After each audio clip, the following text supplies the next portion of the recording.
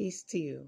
Welcome to the Naked Truth and the reading for today. Let's pick up where we left off in the book of 2 Samuel, chapter 24. It's the last chapter in this book. Um, we already saw what were supposedly David's last words, at least according to the way the New King James Version that I'm reading from has it written. So that's sort of like it's not the scripture, it's the Bible maker's way or editor's way of letting us know they believe that that's the pertinent title to the section of the passage of verses that we're reading. So it's not like it's actual scripture, even though it's in the Bible. But it seemed to say that that was the David's last words, but we see now more things that are happening after that. So I guess the things are more listed as something like I don't know, maybe it was after he'd already left, or and there it was like a summary of the things that he said before he passed away in the last chapter. But we see more events of his life here in verse 20, chapter 24. So anyway, let's read on. So verse 1. Again, the anger of the Lord was aroused against Israel, and he moved David against them to go number Israel and Judah. So, like we've said again and again, it's a time where I think it's just the way of the either David, if it's him who's written it, or the narrator, scribe, who's passed along the message to us. It's their way of letting us know that this is who the person at each time referred to as their God, who they were worshiping. And it, like we've said before, it takes many different names. It is many different names and words that get translated to the words Lord and God in English in the Bible. So um, in this case, for instance, it's back to Jehovah in this instance of the word Lord. We saw recently where El was the deity that was being referred to. So just something to keep in mind. And for some reason, one other thing about this verse is it seems it upsets the Lord, and I'm just saying Lord because that's how it's translated in English, gets upset when people want to do a census, even though there have been census done before, um, at least once before, and we know they're still happening again. I guess it's okay for the foreigners, for the Gentiles to do census taking, but it seems like it's an outrage when the deity they're worshiping sees them numbering the people. Maybe I guess because it's like a challenge to the prophecy that was given at some books ago uh, when Abraham, I think it was promised that he would not only be the father of many nations, but he'd have descendants like the sand of the sea or like the stars in heaven or something like that to that effect, that they'd be countless. And so when people say, well, let's count us all and see, and then you see, well, it's a lot of people, but at most it's a few 100,000 men at most. So it's not even like it is now, billions and billions of people back then. So maybe in that sense, I could see why an entity, a deity, would get feisty over being challenged that way. But for whatever reason, it seems like that's what the narrator, whoever it is letting us know that they believe is what upset the Lord. To the fact that the people added David on into doing a census. Verse 2. So the king said to Joab, the commander of the army, who was with him, now go throughout all the tribes of Israel, from Dan to Beersheba, and count the people, that I may know the number of the people. So that's what we call a census. He's telling his military commander to go and count up the people and see and do a census. Verse 3, just like the government does a census in modern times. Verse 3, and Joab said to the king, now may the Lord your God add to the people 100 times more than there are, and may the eyes of my Lord the king see it. But why does my Lord the king desire this thing? So Joab still seems like he's loyal at least with his tongue and the things that he's saying in his dealings with David. We've seen David be actually quite treacherous and not nearly as uh, con- consistently faithful to those who are faithful to him consistently.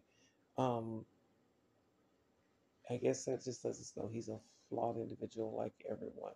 His flaws are just probably just as obvious as mine are.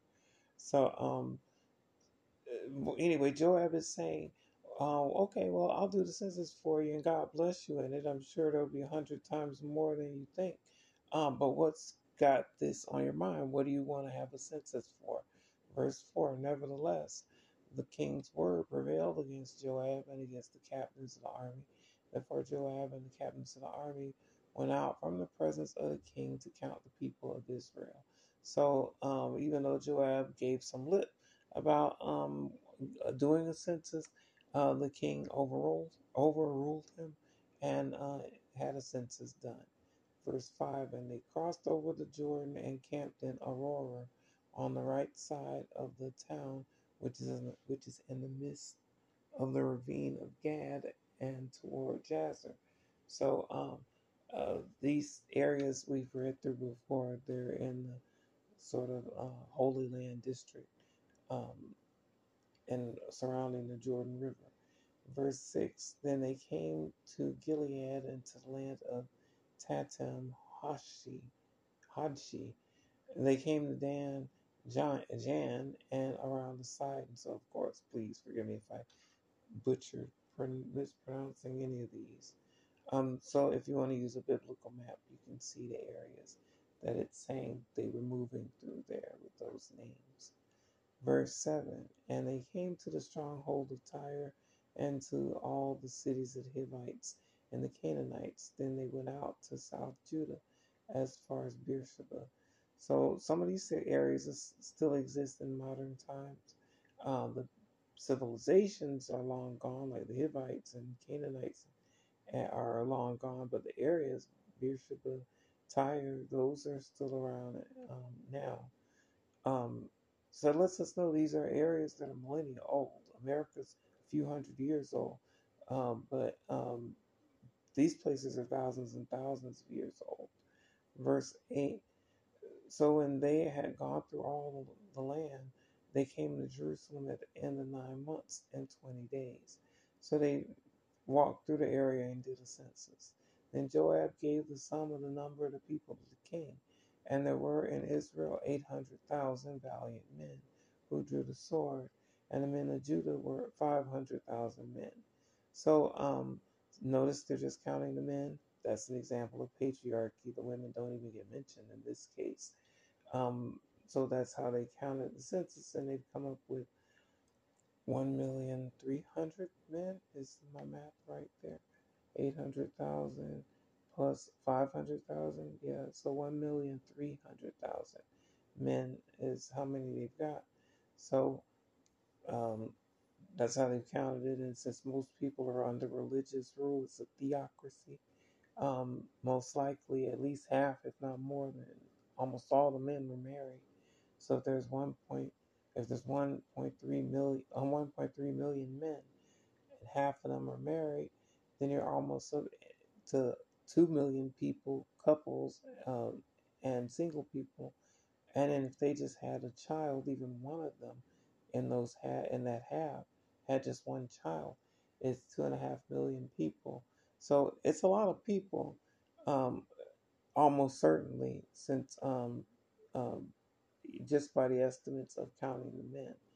But it's a disservice done to the people that the women don't get counted. It's a shame that the patriarchy's price, it hurts even the patriarchs. It hurts the males. It hurts the men. It doesn't just hurt women, just like white supremacy doesn't just hurt black people. It hurts white people too. It's unfortunate that a lot of people don't realize that. Verse 10, and David's heart condemned him after he had numbered the people. So David said to the Lord, I've sinned greatly in what I've done. But now I pray, O Lord, take away the iniquity of your servant, for I've done very foolishly. So David is having a heart to heart with a prayer to the Lord, saying he realizes he's sinned, he's in the wrong, and he wants some forgiveness. Verse 11. Now when David arose in the morning, the word of the Lord came to the prophet Gad, David's seer, saying, so instead of the Lord having a direct conversation with David now, it seems here it's being mentioned specifically that there's a middleman, there's a seer or someone who can see literally, but it's beyond the vision that we can see. It's like a visionary in a supernatural sense, able to be in contact and see realms that other people are not able to or open to seeing. A prophet in plain English, I guess. Um, so that's who is used in this instance. And instead of God going directly to David, he's using a prophet. Maybe there's a reason. Let's see.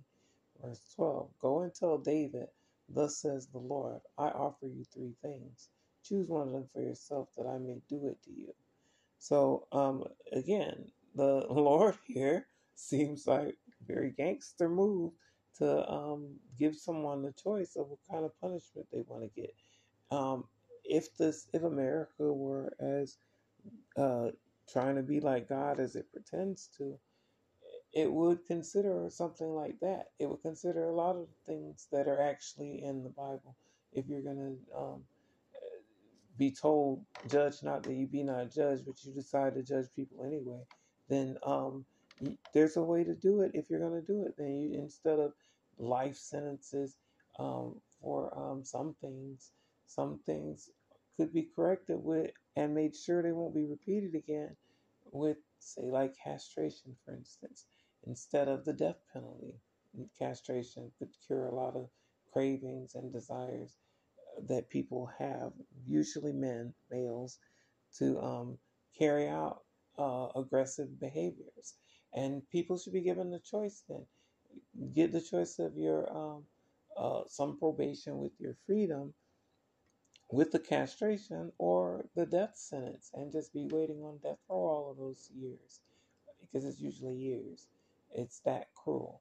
Um, Something like that. If you're going to have a death sentence, just my opinion. So anyway, David is saying here, he's getting the message here from the Lord through the prophet Gad, and being told he's going to get three choices as a punishment for himself, as so he gets to judge. So all of this, as I've said again and again, is contrary to what the New Testament tells us, that no one's heard the Lord's voice at any time. No one's seen the Lord's form at any time.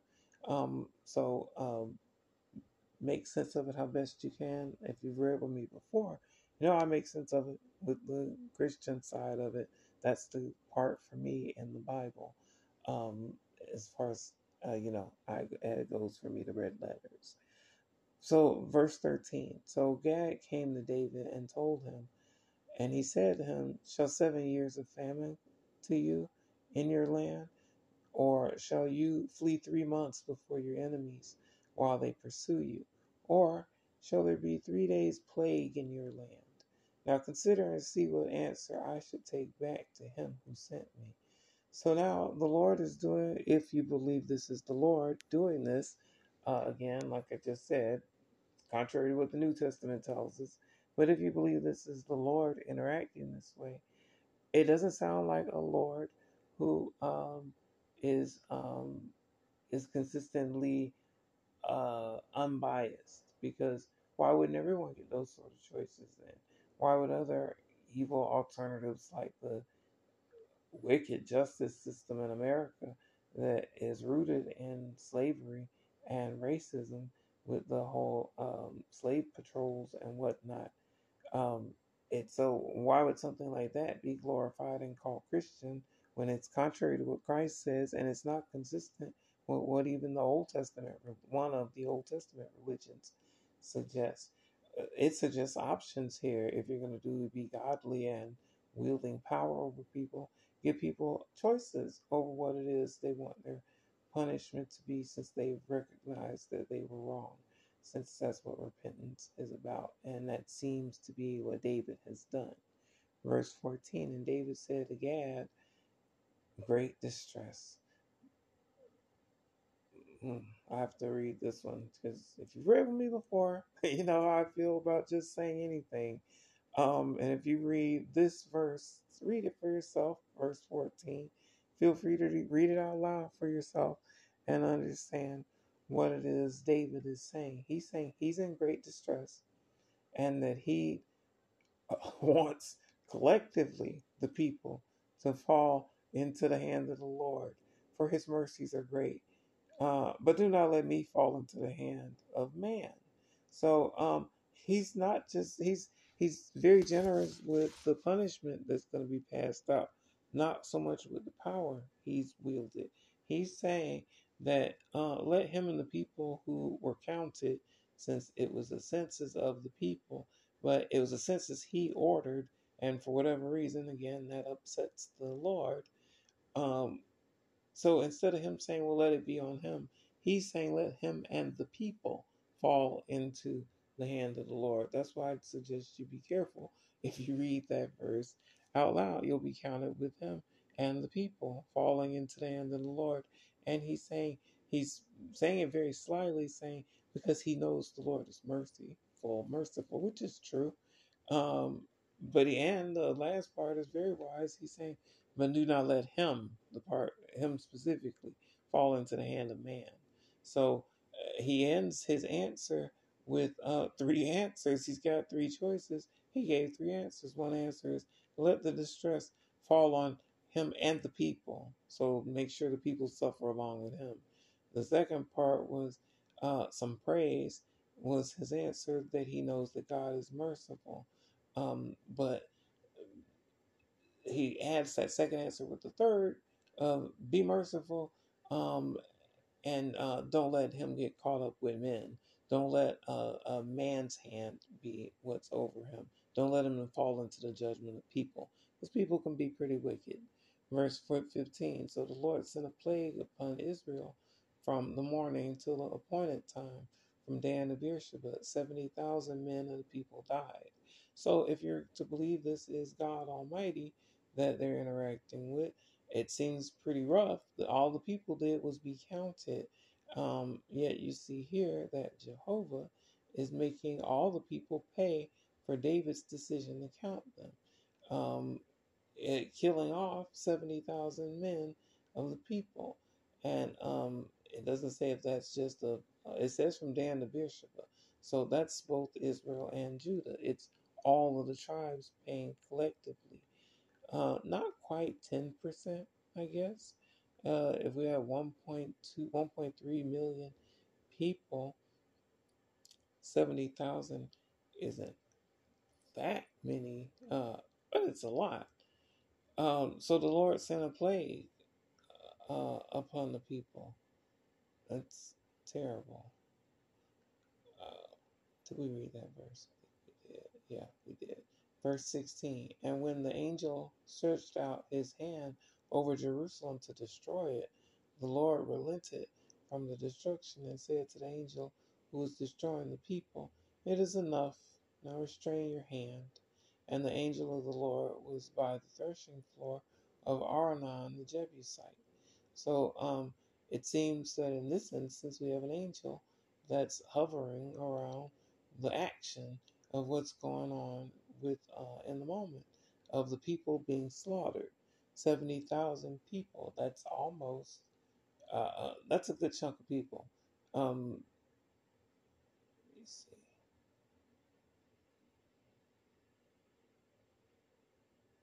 That's about 6% of people.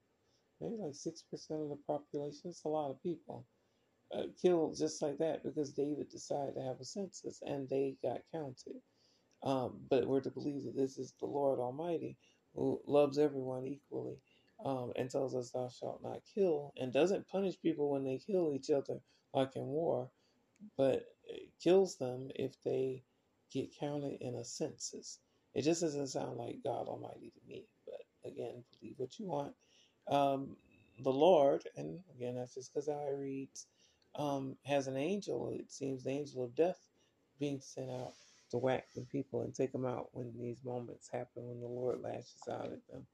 Um, and now we're being introduced to a threshing floor. That's basically where they handle wheat and grains, I believe, of someone named Aranon, the Jebusite. It sounds a whole lot like something from the X-Men.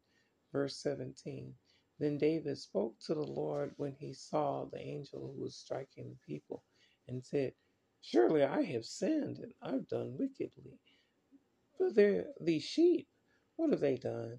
Let your hand, I pray, be against. And then you can read the last of that verse for yourself. But he's saying now, after the people are dead, that okay, it's enough. He's the one who did the sin. Why should the people pay for his sin? He's saying, go ahead and turn your anger on him and his family instead. And again, not willing to take it out on himself, but have his family now also be included in the punishment that he sees the Lord is doling out for his actions. So why should anybody else take part in his sin if it was his sin? All the people did was get counted. Verse 18, and Gad came that day to David and said to him, Go up, erect an altar to the Lord on the threshing floor of Arnon the Jebusite. So, excuse me, the city of Jerusalem used to be called Jebus. So, Arnon's someone who lives in Jerusalem. So it's the same area, and it's that same person's threshing floor that David has now been given the order to build an altar at. Verse 19. So David, according to the word of Gad, went up as the Lord commanded. So now we have the prophet interacting, giving messages to David, and now even Aranon, someone else, of what's going on in the big picture of things, if you believe this is the God Almighty. Verse 20. Now Aranon looked and saw the king and his servants coming toward him. So Aranon went out and bowed before the king with his face to the ground. So notice what's happening here, because this kind of rings a bell from it when I read it before. So now you have someone, this Aranon, being very respectful of the governmental agencies, the political systems, David, and the corruption that he's caused to be fall on the land for his behavior.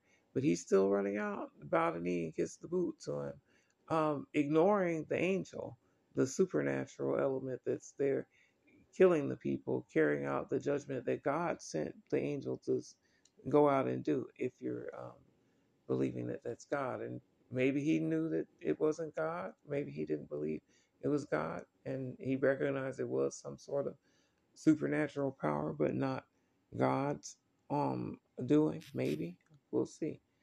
But it seems strange